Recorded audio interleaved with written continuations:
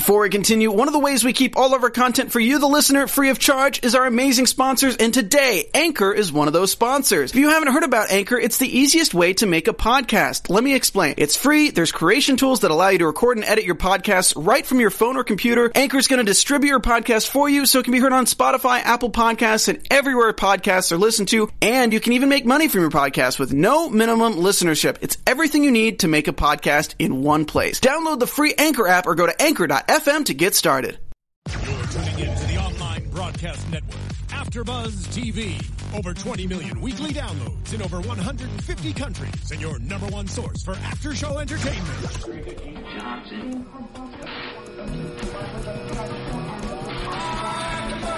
AfterBuzz TV, the destination for TV superfans. Producing aftershows for over 300 of your favorite TV shows. Interviewing celebrities and showrunners. And bringing you behind-the-scenes exclusives. All thanks to E! Entertainment's Maria Menounos, producer Kevin Undergaro, and internet leader Akamai. Now, let the buzz begin! Side inside out, living la vida loca. I can't think of a better song to talk about the party with the Zeros. Can you? No, this is just perfect nostalgia for me right here. Everybody is living la vida loca in the zombie apocalypse. In the Pacific Northwest region of Mexico. Yes, that is a fact. Hello, AfterBuzz TV fans and Z Nation fans as well. Welcome to another episode of the Z Nation AfterBuzz After Show. Tonight we are talking about Season 2, Episode 12, Party with the Zeros. Woo, woo. Ain't no party like a zero party, because the zero party is mandatory or you get shot. That is a fact. Also, don't perform any ventriloquism acts. Or mimes. No. Lorena doesn't like mimes. No, that is a fact. Don't do that. Anyway, joining me on the panel tonight is the lovely Michelle Cullen. Hello, everyone. What is up? You can find me on Twitter at Michelle_Cullen. It is my name. It's on a bunch of pieces of paper. That verify. So hopefully it's right. That it is in that fact verify your name. that is in fact my name. And I'm your guys' host, Megan Salinas. You guys can tweet at me directly at the Menguin. That's TheMenguin. We're also going to be keeping an eye on the hashtag ABTVZNation, as well as the live chat, if we can get that pulled up on the monitor at some point. At some point this evening, director of this episode, Abram Cox, will be joining us, provided that internet connections and everything will work out all right. Yes. So please bear with us in the event that doesn't happen, because we have a lot of questions for him. This was a really fantastic episode. It was really good. And if you have any questions for Abram, he was the director of this episode and its counterpart, which is coming up next week. So please tweet at us using the hashtag ABTVZNation, and we will make sure that we ask your questions. It looks like the song was a big hit in the hashtag, or on the live chat. On the live chat, yeah. So yes, we will be doing all of that fun stuff. And I want to know, what was your guys' favorite part of tonight's episode? Because there were a lot of good stuff tonight. Michelle, what was your favorite part? I think just on the quickest surface level, Doc's beard was one of my favorite moments. That was just, it was beautiful. It was so great. But then on the more serious level, I really, really loved the cinematography and the way that this episode was shot. I thought it had some really cool framing and lighting effects. Yeah, 100%. They and we'll ask Abram about this when we get the chance. But yeah, they definitely wanted to be very distinct with certain aspects of the lighting for certain scenes. And that was something that I noticed right away that was very apparent. And I love when Z Nation does that. It sets the episode apart. And because television is so quick, especially this show with the way that it's produced, the fact that they take the time to do something artistic and different, it really does stand out, and I really appreciate it. Yep, and I think it's just been improving with each episode. Every episode for the last couple episodes have had these scenes, where I'm kind of blown away by how beautifully it's shot and put together in post, and I just think it's fantastic that it keeps one-upping itself in that manner. So I'm really excited for the next, 3 episodes to get us to the end? Yeah, and I gotta say, like, the fact that the last time we had a two-parter, it was the season finale. I yelled at the yell at the TV anytime because it's like to be continued, and I'm like, God dang it, that's not fair. I want it now. Probably for me, my favorite part was just actually getting to meet La Reina, or I'm just going to call her the Queen because it's been 7 years since I've taken Spanish, and I apologize, guys. I am a terrible Mexican, and I don't speak a word very, very well, so I'm just going to call her the Queen from All right, now on. the Queen. You can call her Queen Bee. Queen Bee, yeah. And how great was that that little shot of the bee in the rose garden? Because that's exactly what she is. Yes, she is the Queen Bee, and I thought that was a powerful shot because you have scientists and different articles published that say, like, when the bees start going extinct, that is going to be the end of the world. So to have them cross the border into Mexico and to immediately see just a lone shot of a bee at a rose, it's like, it's not really the end of the world. And this is a very poignant and powerful message of, you know, it's, I don't know. I don't know where I was going with that. I liked it. I thought it was powerful. Well, not like the fact that she refers to herself as hope too. You know, the bees are still around and there's hope for the world. Yep. But also the fact that bees can be deadly in the same way that roses have thorns. The queen here is presented as somebody who is very dangerous and not to be trifled with. And I had a lot of questions when we finally met her, because I had a lot of questions about who she was before we ever met her. And now that we've met her, we still don't know much about her as a person and why she is in the position that she's in. Anybody who can command El Scorpion, as though it's not a big deal, because this is, again, he is terrifying. He's the type a very of person formidable man that pulls out a gun in the middle of a party and shoots a ventriloquist before the act even starts. Yep. There could have been some good jokes in there. We will never know. We'll just never know. No. I do have to wonder, like, who was in charge of, like, assigning the entertainment for the party.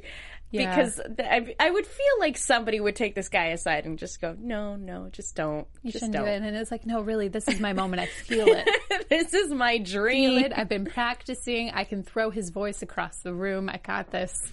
It's great. Never got a chance. No, he didn't. But so somebody like El Scorpion, who will shoot and kill somebody without a second thought and is totally content with torturing somebody to get the information that they need, essentially ruling with an iron fist.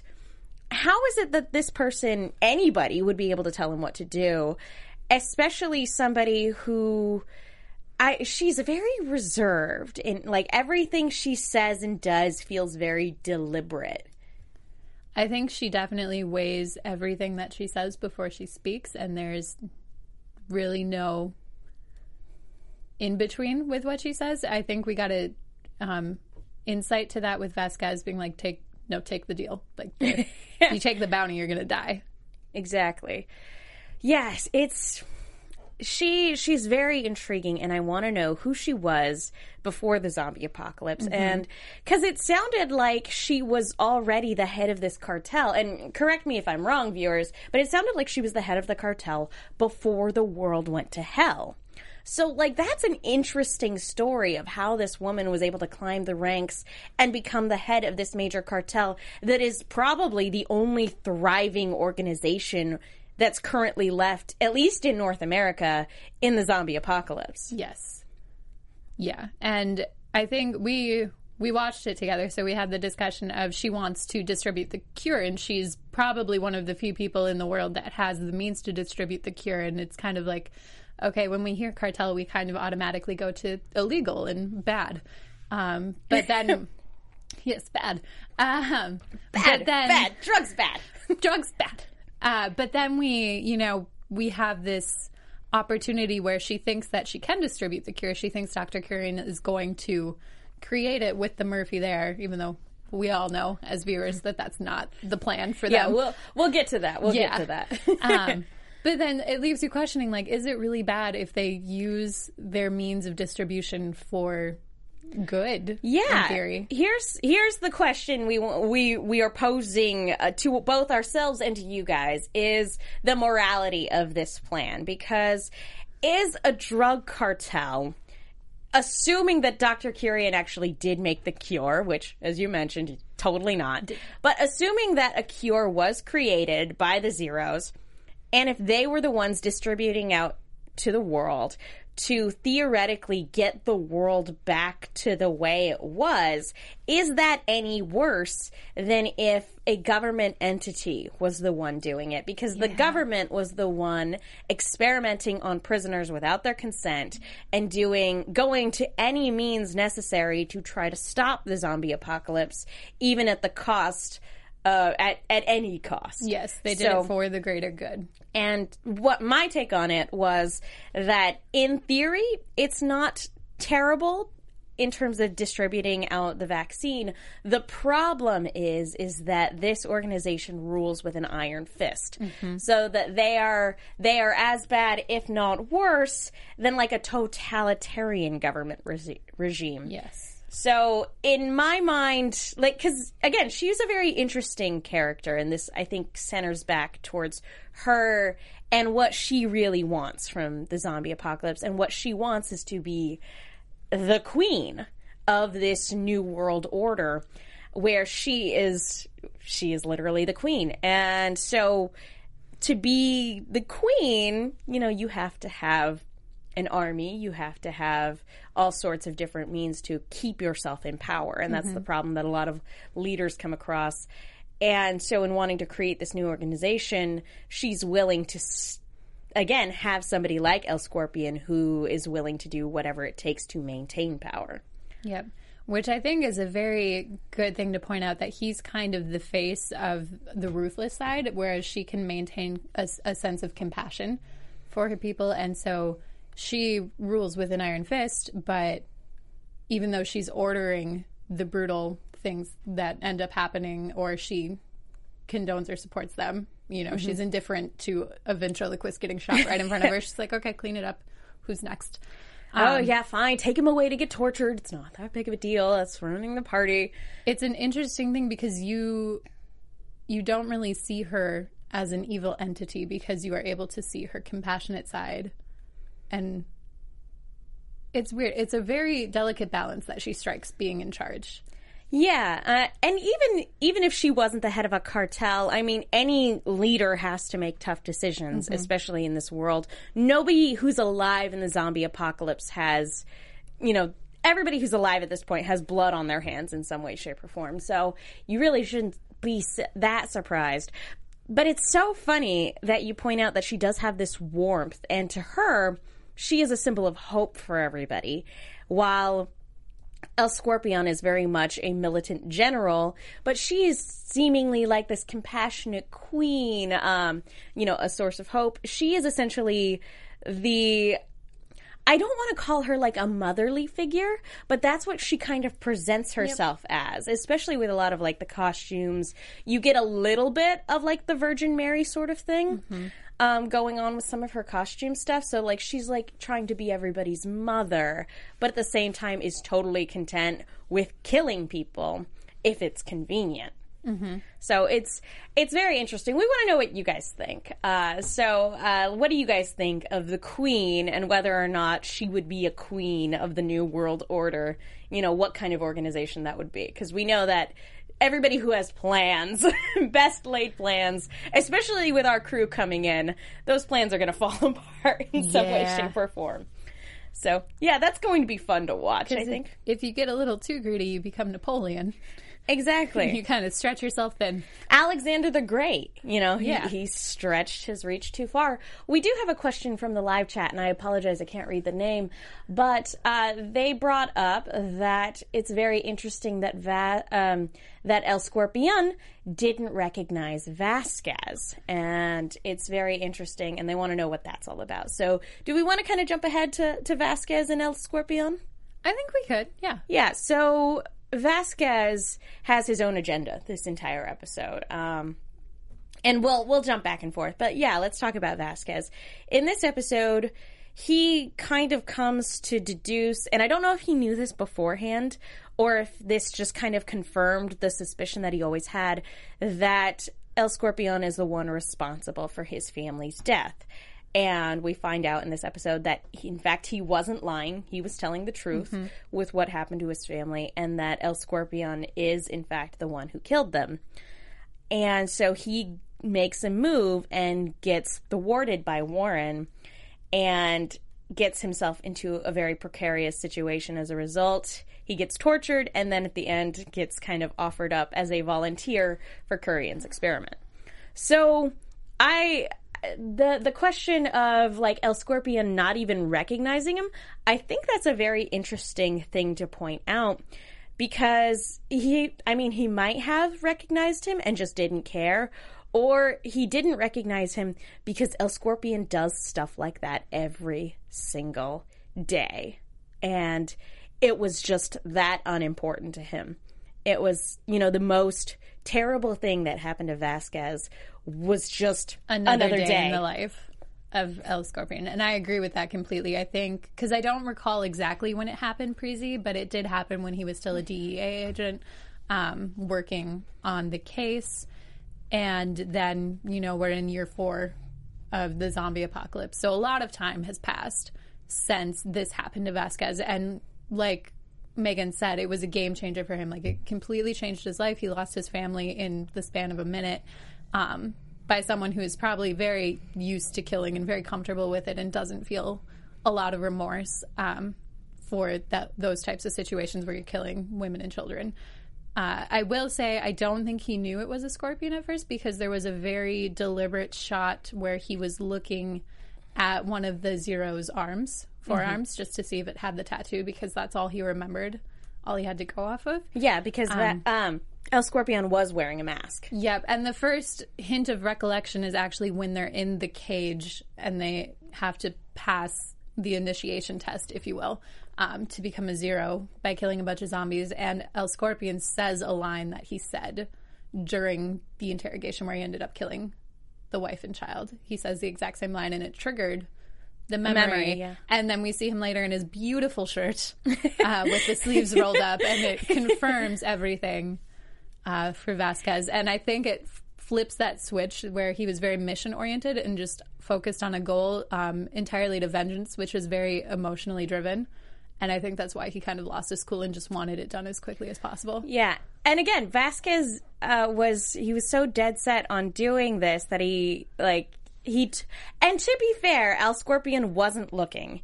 It was probably at the moment during the party where he was at his most vulnerable, and conceivably after the party, Vasquez wouldn't have gotten a chance.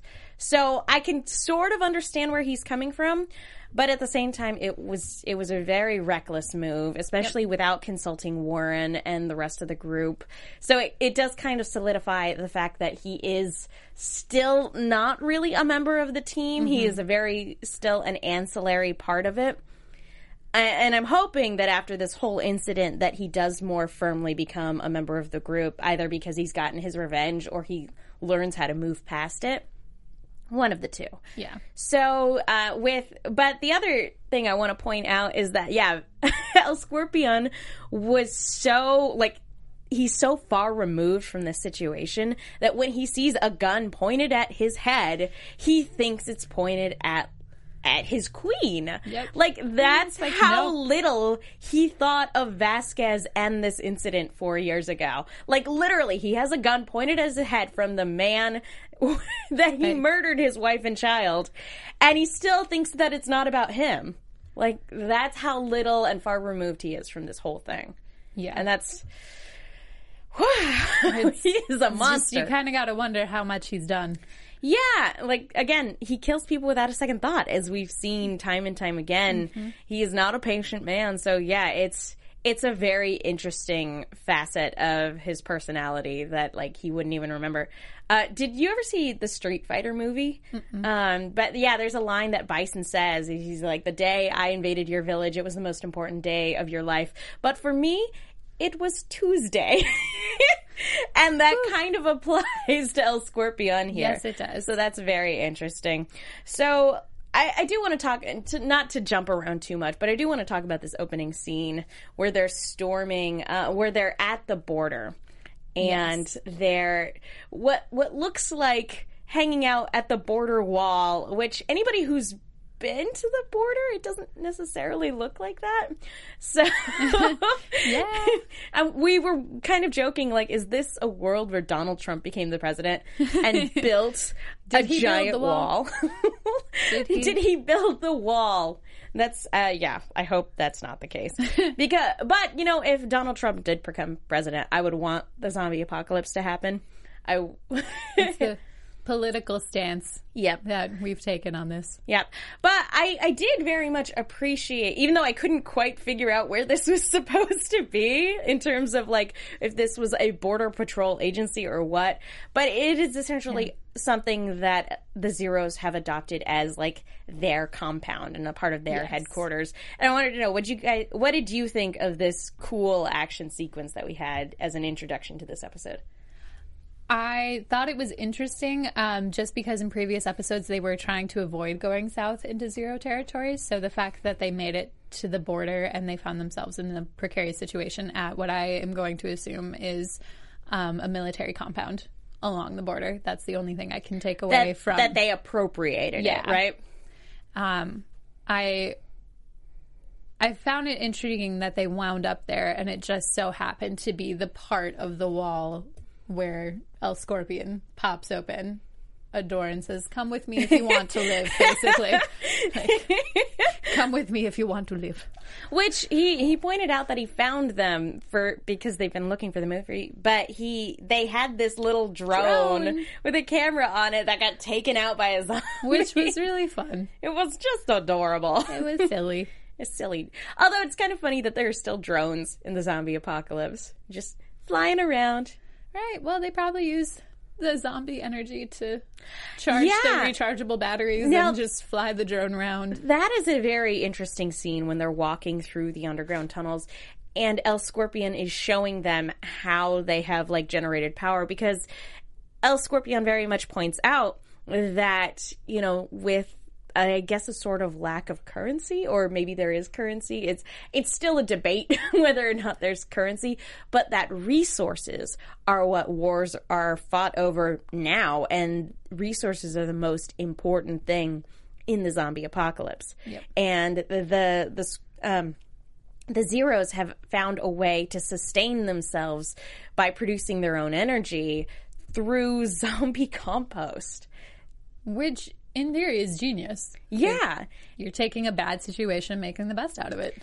Absolutely. And very much but Murphy's reaction when they were walking by it, because he is, I don't want to call him force sensitive, but he's zombie sensitive. He can sense what other zombies are going through.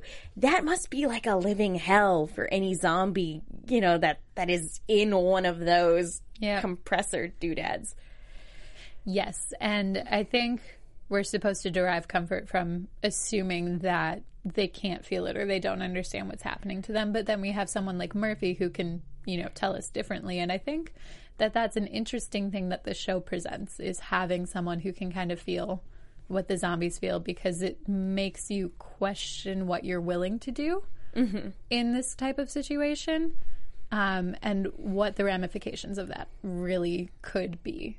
Yeah, and a question that keeps coming up in Z Nation time and time again is whether or not there's any ounce of humanity left in zombies. Because in most zombie lore, the person is just gone. There's nothing left of them, just this endless drive for hunger. But we've seen a little differently in Z Nation. We've seen varying degrees of humanity, especially when science is brought into the equation in some way, shape, or form.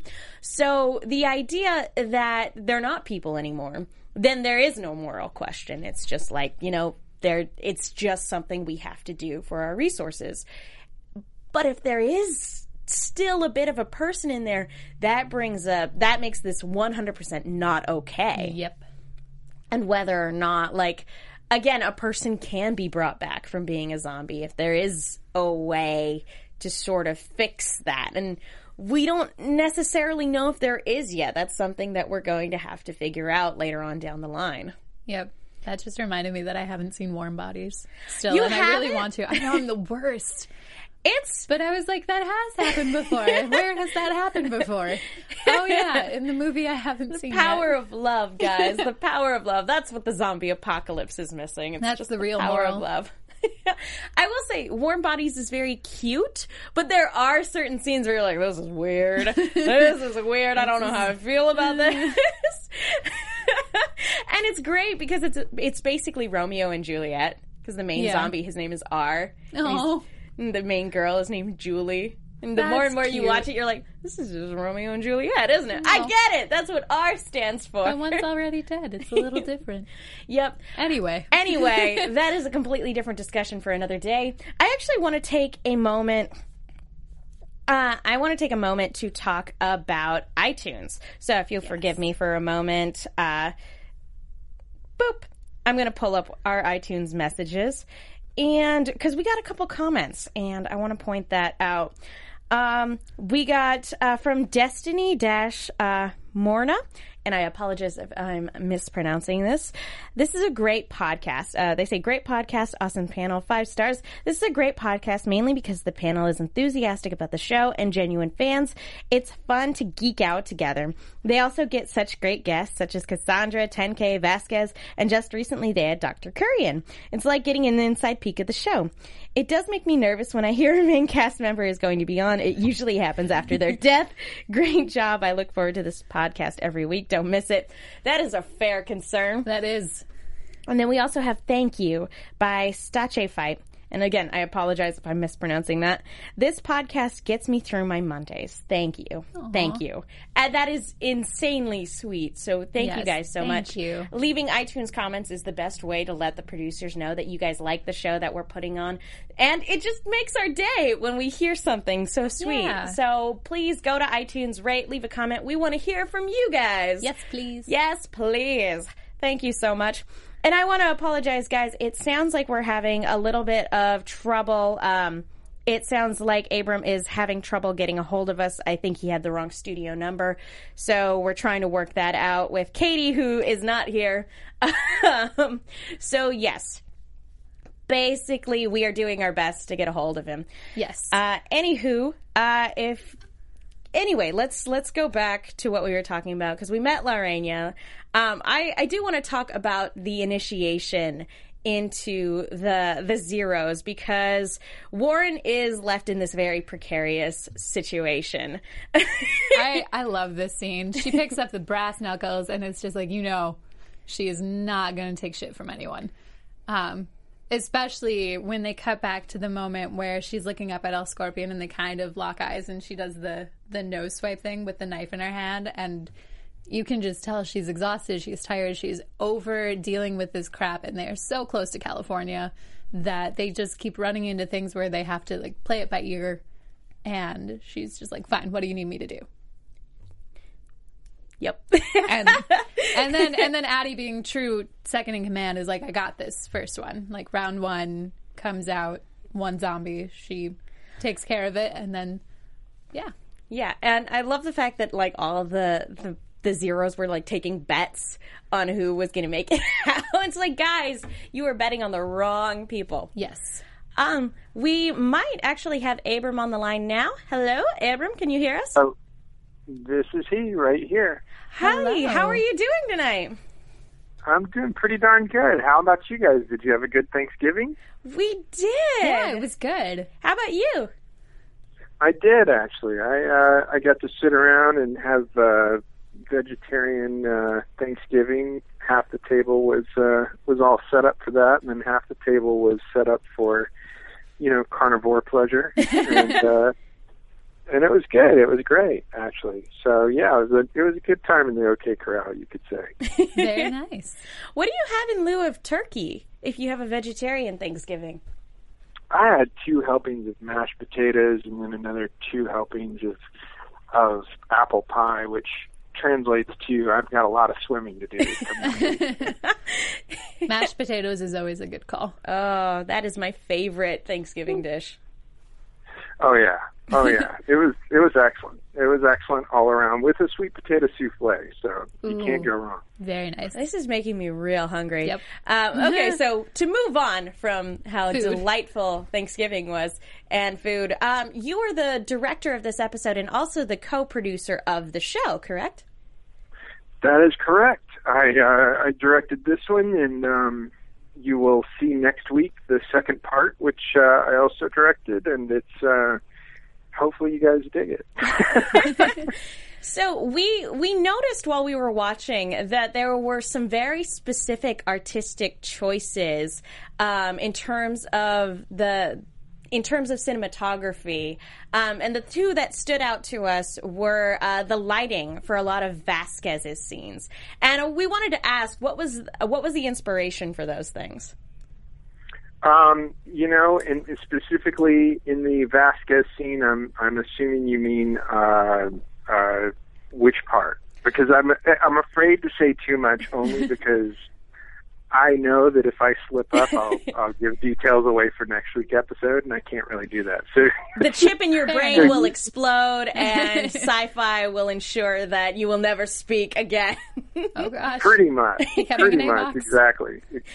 So specifically, which part do you mean? The flashback with his family, which the lighting was very much purple, and then the scene with him and El Scorpion. The torture scene where the lighting was entirely blue. Yes. I was wondering why those specific color choices? Well, when they enter into the world of the Zeros, it's kind of like a Wizard of Oz moment. So we go into a place where there's more color, even when we're in their worst areas, like their torture chamber. And really, we were creating a dynamic difference between the throne room, which, if you notice, is mostly yellows and reds and blacks, and then the torture chamber, which is very blue. Actually, it's very cyan, kind of a blue with a hint of green to it. And then when you go into the laboratory, it's very green and red. So we're trying to, and in the flashbacks, it's the opposite of the torture chamber in the sense that you've got a deep, like you said, it's a very, very blue, almost like a purple, and yellow or gold, almost an orange. And it's kind of opposite of what you see in the torture chamber. So it's kind of all meant to play off of complementary colors bouncing you back and forth throughout the episode. And it's meant to kind of keep you on your toes as to who's emotionally going to go where in the next segment. So that's kind of the idea behind it. I liked that. It was something that was very distinctive. And not to jump back and forth too much, but I wanted to know, as co-producer of the show, what initially drew you to Z Nation? Is it something that you were a part of from the very beginning, or it was something that the Asylum approached you about? How did you get involved? I wish I could take that much credit that I was that, integral to it. No, actually, last year I came on board as a director for episode 107, which was Welcome to the Fubar. Yeah. And had a great experience, and I was very fortunate that Carl Schaefer and John Hyams and Jody Benstock and Steve Graham, the leaders of our troupe, said, hey, look, we want you to come back and we want you to have a more active role in the second season. So, showed up and got to work and rolled up the sleeves and, started going full bore on this one. So that's kind of how it all happened. Do you think of yourself as a director first and then a producer, or a producer first then director, or is there kind of a blurry line between the two? Definitely a director first and a producer second, for sure. Yeah, my primary experience is directing, even though I've had, many experiences producing. Producing is a skill that I've been fortunate to learn over the last few years. Whereas directing is a skill that I've had the opportunity to practice for several years now. So it's definitely the second in the wearing of hats, I'd say. Yeah, especially when you are directing an episode as well, and you've directed several episodes this season, is it difficult trying to mitigate those responsibilities as you're switching between the two hats? No, not at all. Not at all. We have a lot of checks and balances on the show, and it's really great because we all take our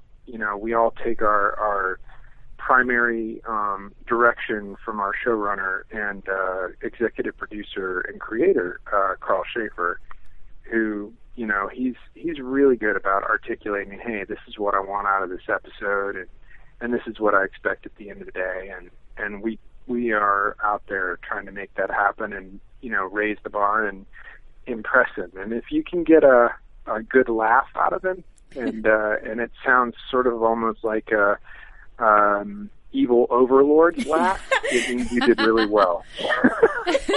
I love that that's the bar. Yeah, I think he would find that pretty amusing and pretty accurate. He when he gets, there's a certain laughter that if you get out of him, you realize, okay, I did all right on that one. To bring it back to this episode, we've got a lot of questions on the hashtag regarding the group's makeover. Yes, this episode, and we wanted to know what was the inspiration for their various costume changes this episode. I always give credit where credit's due, and Jen Derwingson was adamant that we were going to do the Wizard of Oz. She's the writer of the episodes, and she was quite adamant about wanting to do the Wizard of Oz, and I was like, that's totally cool. And so as we looked at photos, it was kind of applying each of the Wizard of Oz characters to one of our characters. As you can imagine, the Cowardly Lion is more or less Doc. Yep. Oh, with his beard. That's beautiful. Oh my goodness. Yeah. And you can just take it from there. There's a blend on from there. I mean, I would say Addie's the Tin Man, but that's just me. Then again, I mean, maybe I'm biased because she has a highly polished, spiked club. But so. Who would 10K be? Because for a moment, he looks like a deer in the headlights throughout most of this episode. He just looks supremely uncomfortable. Actually. Oh yeah. I would almost want to say that 10K is somewhat of a strange version. He and Warren probably share the responsibilities of Dorothy. I'd say, Warren is Dorothy's more vigilant side that's out to, take care of everyone, and she's on a quest. 10K is more of the side which is the freaked out, I'm in Oz. Lions and tigers and bears, oh my. Oh my. Exactly. So would that make Dr. Curry the man behind the curtain? Ooh. I don't know if Dr. Curry would be the man behind the curtain, or if Murphy would see himself as the guy who's becoming the wizard. I mean, it's that's a tough one. But I guess you could say that he would fancy himself that for sure. He definitely would fancy himself that. It's there's some fun stuff in store for you on the next installment. With, I'm so excited. Dr. Curry, for sure. Oh, I can't wait. Do you want to ask any questions about the makeup? Or? Yeah. Why did you kind of leave the makeup choices up to Corinne and the rest of the makeup team, or did you really collaborate a lot on Day of the Dead makeup and kind of bringing to the forefront that culture in this episode? Well, there was a huge amount of collaboration going on with that. There was Corinne brought a bunch of great ideas to the table. Jen and I brought several ideas to the table, several references to the table. And, on top of it, even Gina was bringing ideas to the table. So it was definitely a full, well-rounded collaboration on that front, you could say. But yeah, it was exciting. And, I love that kind of makeup style anyway, and I'm a huge fan of celebrating the Day of the Dead. So therefore, it was like being a kid in a candy store more than anything else. Oh, I can imagine. Yeah. It looked really, really good. All of the different levels of detail going into not only the main characters, but even the extras. Just, there was a lot of attention paid to the entire scene overall, and I thought that was really awesome. Oh, well, thank you. Thank you. It's always good when the details get appreciated. Yeah. Yeah, no, the costuming choices were just fantastic. Yeah. And Alicia Perez on Twitter comments that she wants to know if everybody thinks that Murphy looks a little bit like a blue Smurf mariachi. And I was going back and forth, mariachi or bullfighter. I think with the cape, it was a little bit more of a bullfighter. Yeah. Yeah, he's definitely the matador, that's for sure. And in fact, that outfit was one that we all really pushed for, because the minute I saw it, it's, give kudos to Ashley Russell, our costume designer this season. She's pretty amazing. The minute I saw that, I was just like, oh my God, it's perfect. And she goes, yeah, right? I was hoping you'd like it. Otherwise, I was going to have to really bring it to your attention, like, copious times. I was like, no. You just have to bring it once. This is good to go. This is perfect. So, was Keith excited to wear it? He was beyond stoked to wear it. That's Keith awesome. saw it, and Keith was like, yes, we are definitely wearing it. And it was one of those things where you look at it and it's perfect. In fact, I have to admit, it was a scheduling conversation with the assistant director, Esther Johnson, on how to schedule 3 costume changes in a single day. And literally the whole schedule for shooting that costume on that day was built around, the costume changes that would incur. And that's a big deal on a show like this, trust me. Yeah. Yeah, and that kind of ties into my next question, and you can relate it to filming this series of episodes because they're kind of one continuous story. But what's the most difficult aspect of directing any given episode of Z Nation? Is it the time constraints, or is it scheduling, things like that? Most definitely the time constraints. We work on 6-day schedules. So we shoot for 6 days. We do minimal pickups after that, and we post the episodes fairly quickly. So it's an incredibly tight turnaround from prep to final result. And basically, that right there kind of creates the fire. I don't know exactly what words I can and can't use on your show, but that creates the fire. Let's just leave it at that. Incentive, motivation. Yes, exactly. So, it's definitely one of those kind of situations where you're highly aware of what it is that you can and can't do within the time constraints. And so that's probably our greatest challenge, and I think every director kind of would agree with that. It's sort of, if you come onto this show as a director, you're going to leave it carved out of wood, as they would say in Fight Club, because it is by far the most challenging schedule you'll ever shoot on.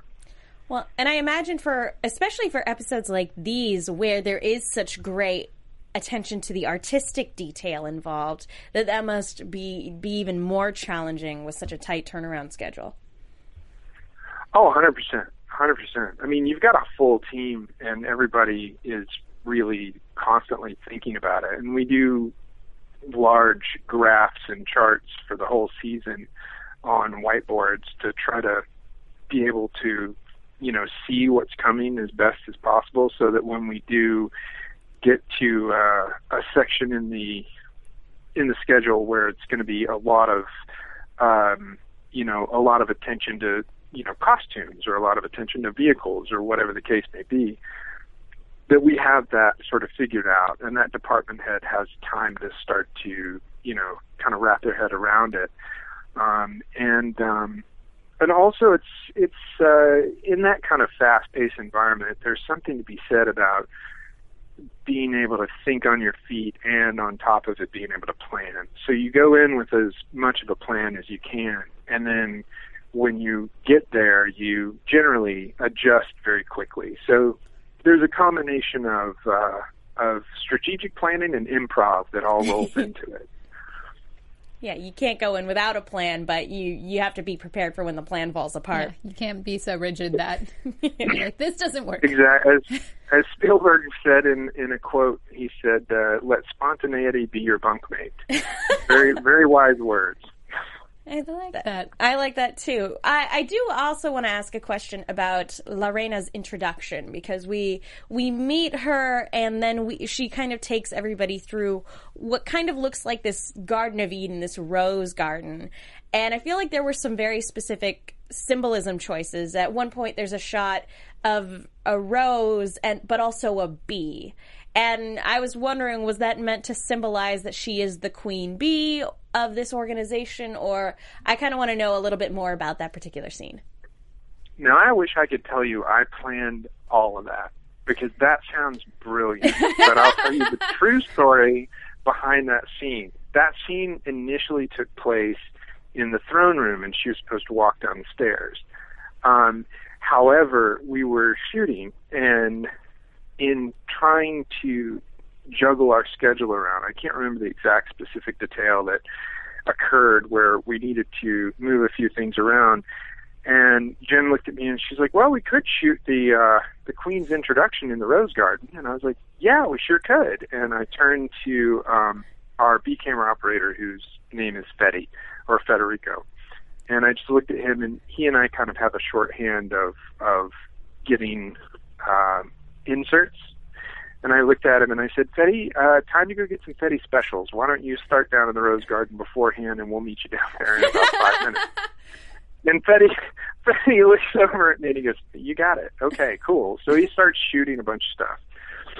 And I walk down to start the blocking with the actors, and I look at Fetty and I'm like, "So, we're going to do another sweep of this, roses, et cetera, et cetera." And he looked at me and he winked and he goes, "I got you some good stuff. You're gonna get in the cutting room and you're gonna be happy." And I was like, I like it when you tell me that, Fetty. That's awesome.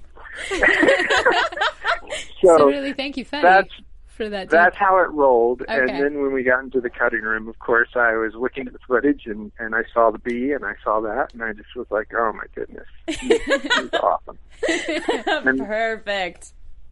Yeah, so I would like to say that we planned it all, but sometimes spontaneity is your bunkmate, and that was a prime example on the show where spontaneity was the bunkmate.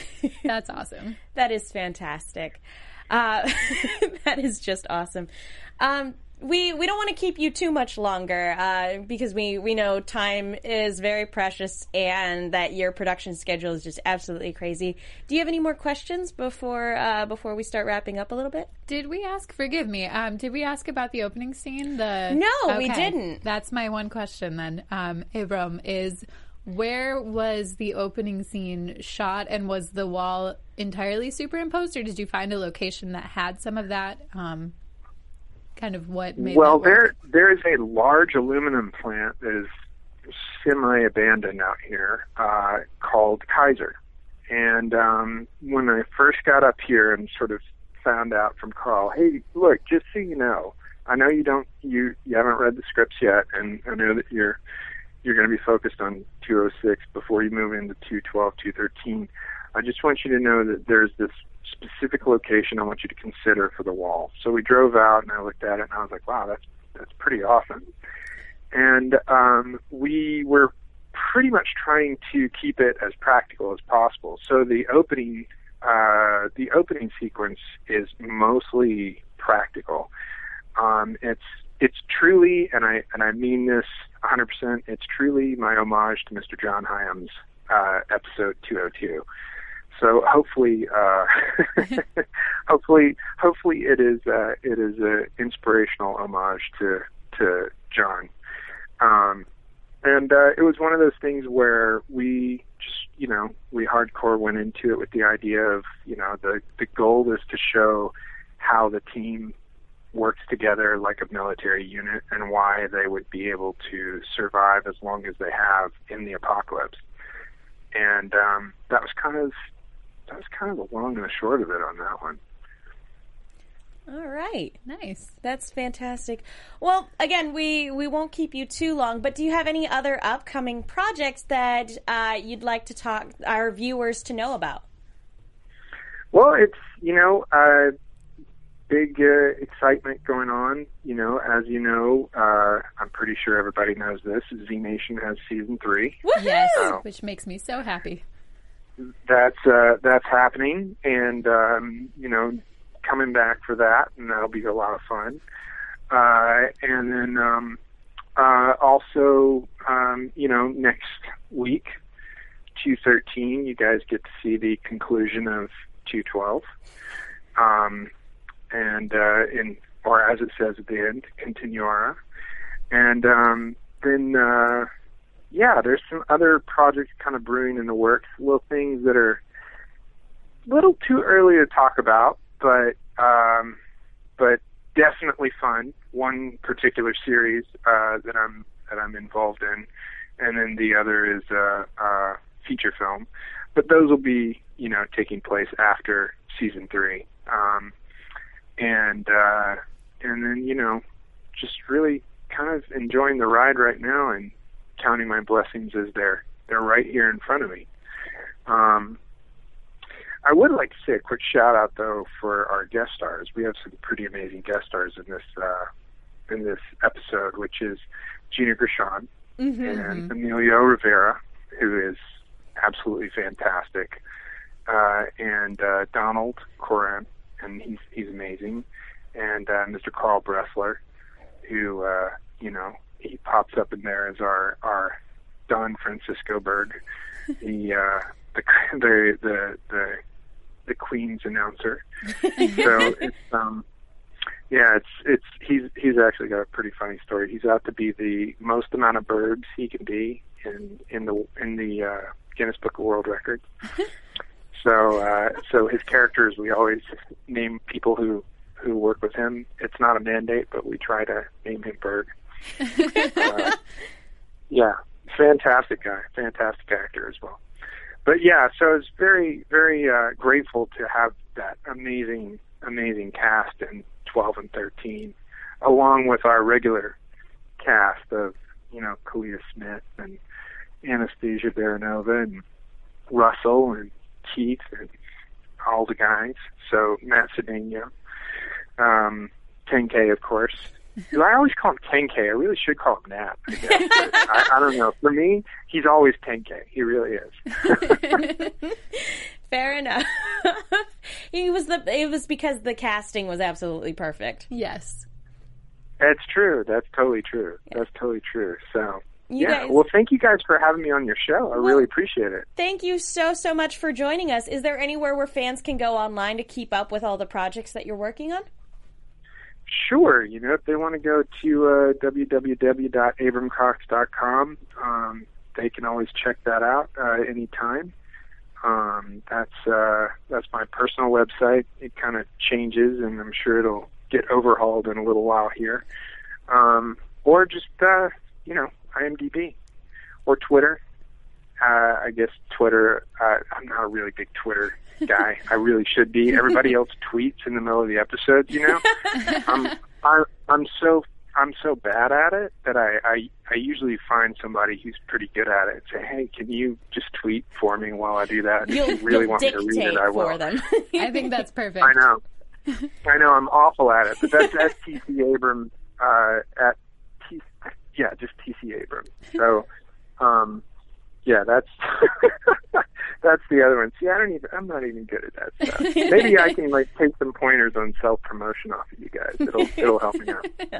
Well, again, thank you so much for taking the time to call in. We know your production schedule is crazy busy, so thank you so much.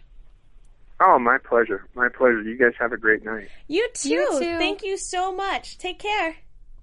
Well, he was a cool guy, and we got to rush through the rest of the episode. Yes. So the other main thing that we need to talk about is Kurian and Murphy and their diabolical plan. And I loved the way that Abram shot the scene where they reunite, and it's just Murphy and him in the laboratory. There are a lot of low angle shots. It was really cool. What did you think of this reunion? Because I know, like, the first thing you said while we were watching it together was, "Hey, his makeup hasn't changed at all." I was a little sad because I had theorized that the radiation would make him even more sick, and the effects would have spread. But I guess, scarring doesn't really spread. I just thought he would look a little more sickly. Maybe as time goes on, Maybe. that'll be a contributing factor to his motivations and such. Yeah. I thought it was interesting that they hatched this, half-brain scheme in Minnesota that they're still sticking to after all of this time, and that Dr. Kurian was comfortably, experimenting with no real purpose or intention on humans or zombies. It wasn't really clear, but he had no remorse for that. It was just he had to make it look like he was doing something. So Lorena wouldn't get mad. Essentially twiddling, the equivalent of like shifting papers around on your desk to make it look like you're being productive. But it was with organs and bodies and no remorse. And then Super Murphy's gross. finally there, and they're like, "Okay, we're gonna take over the world now." I'm don't know how I feel about Murphy still being on board with this idea, because he made a very good point that Dr. Kurian has just been sitting comfortably in his lab, essentially twiddling his thumbs, while Murphy's been out there watching people he care about die, and also because he lost a Pie Girl, Serena. He lost Cassandra, and so he's had to watch and he had to find a home for Lucy too. So in a sense, he's lost her, even though she's safe. He's lost her, and that's a little girl that we're talking about. That's a really good thing to point out. In the entire span of this season, he had a family and lost it. Yeah. Very, very quickly. Because he had Cassandra, who was his confidant, and then he had Serena, who was his lady. His baby mama. His baby mama. And he had his little girl, Lucy. And in the span of probably 24 hours, he lost all of them. Yep. And then he had to continue going on. And even at the very beginning of this episode, he's still recovering from being shot and having a concussion. So he's been out there on the front lines, losing people he loves. And Dr. Kurian's just been like, "What took you so long?" Right. Like, I've been here the whole time. And so, and granted, it's dangerous being in the company of the Zeros, but at the same time, it's like, who's really had it worse in the span of time since they last saw each other? Because he's still badly burned, but he's pretty comfortable. Yeah, so I don't know how I felt about Murphy kind of being able, because he makes it very clear that he's angry, but he goes right back into it. He's still willing to go along with this half-brained scheme, as you put it. Because I think his self-preservation is still at the forefront, that he knows he's going to be experimented on, and if he can find a solution that doesn't cause him any self-harm, he's going to go for it no matter how selfish it seems. I think we would be remiss if we didn't acknowledge the fact that he made someone do the Thriller dance with his mind control. That was pretty great. With the Michael Jackson move. And that was... Because at first I thought he was going to make the zombie do the Macarena, but making them do the Thriller was far more appropriate. It was really great.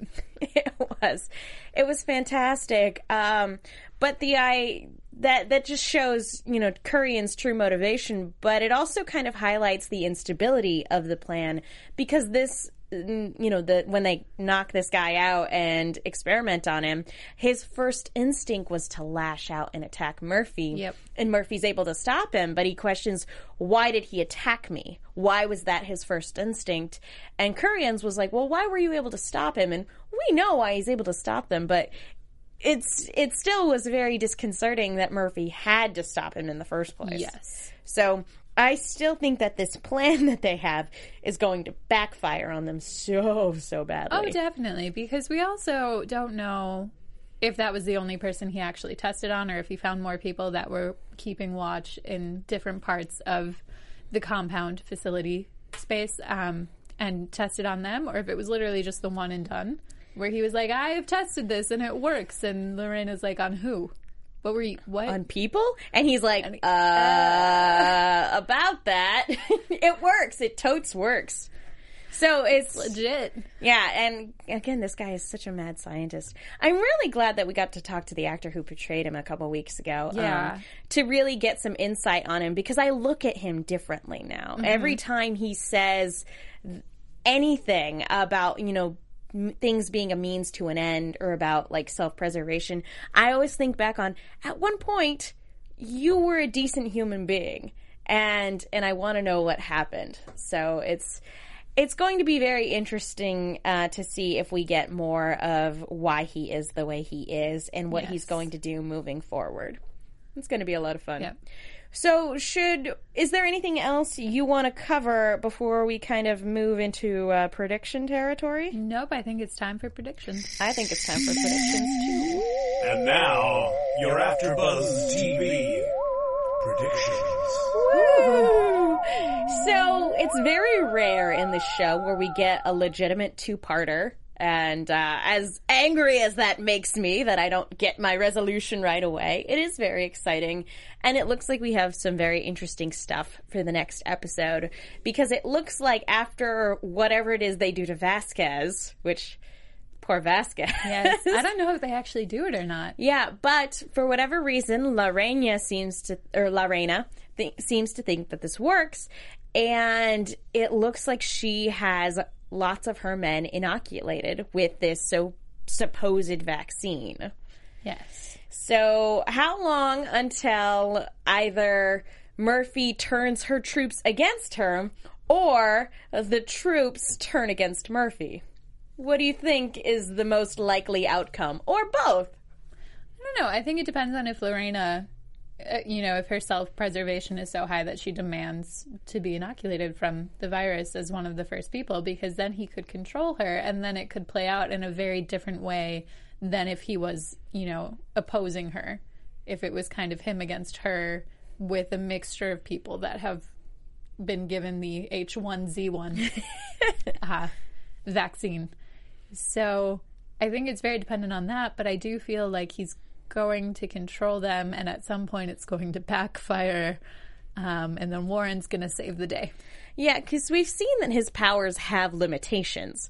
So I'm wondering, first of all, if the people who get quote-unquote inoculated, if they are kind of like half zombie in the way that Ma and Pa Kettle and Cassandra were, or if the effects are only temporary, or if Murphy's ability to control them is limited in some way, shape, or form. And it also could be that, like, if the amount of people inoculated increases, if that means his ability to control each of them diminishes in some way. Yeah, because it's not just his blood, and we've only seen what his actual blood has done. It's his blood mixed with other things. Exactly. And we have one commenter on the live chat. Outcome, King the Murphy. El Murphy. In that beautiful outfit. Exactly. In that matador outfit, which is hilarious.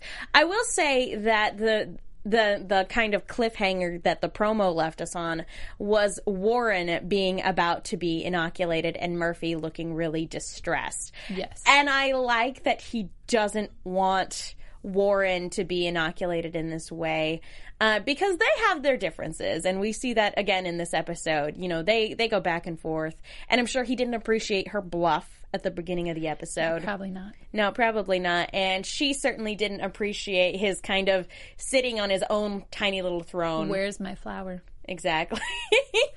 So even though they have their differences, he still, I think, genuinely respects her. And yeah, he wants to stay alive, but he also cares about them. As reluctant as he is to admit it, I think he does care about them deep down. Under all of that sarcasm and disdain for humanity. And I feel like unless he felt like he had to, he wouldn't want to do that to any of them in the same way that he felt like he had to for Cassandra. Yeah. And so, like, the fact that he's like, no, like, he doesn't want to control his friends. He would only probably want to do that as a very last-ditch resort to save them. Yes. So I think that's very interesting, and I kind of like seeing the Murphy-Warren dynamic as it is, and I want to see it continue to develop. And a lot of people have been asking in the hashtag and also on the live chat whether or not we think Vasquez is going to make it through these next few episodes. That's a coin toss at this point. I think he will. I'm kind of more coming to terms with the fact that Emilio Rivera will not be in season 3. That's just my guess. It's just whether or not he dies in the next episode or if he dies by the end of the season. No, he looked like he was one of the people getting inoculated.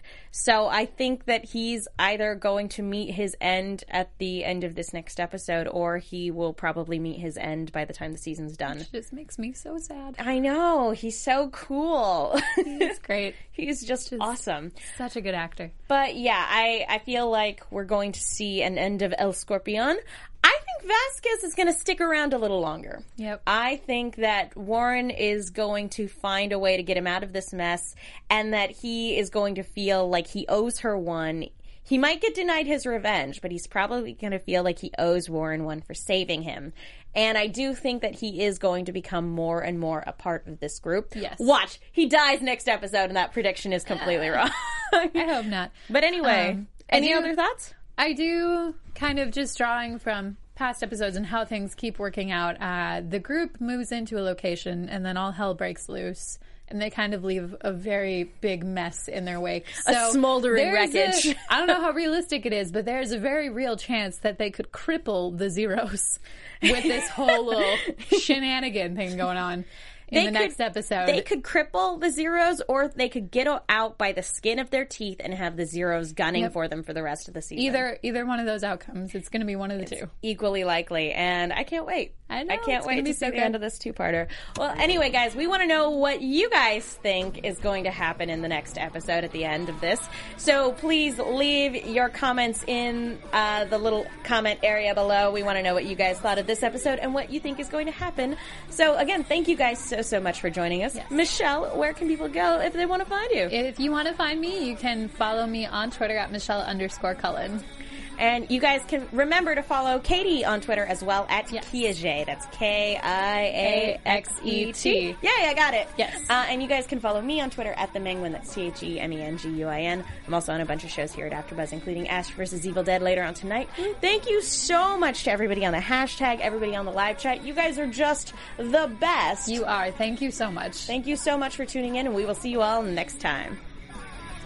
From executive producers Maria Menounos, Kevin Undergaro, Phil Svitek, and the entire AfterBuzz TV staff, we would like to thank you for listening to the AfterBuzz TV network. To watch or listen to other after shows and post comments or questions, be sure to visit AfterBuzzTV.com. I'm Sir Richard Wentworth, and this has been a presentation of AfterBuzz TV. Live la vida loca. The views expressed herein are those of the hosts only and do not necessarily reflect the views of AfterBuzz TV or its owners or principals.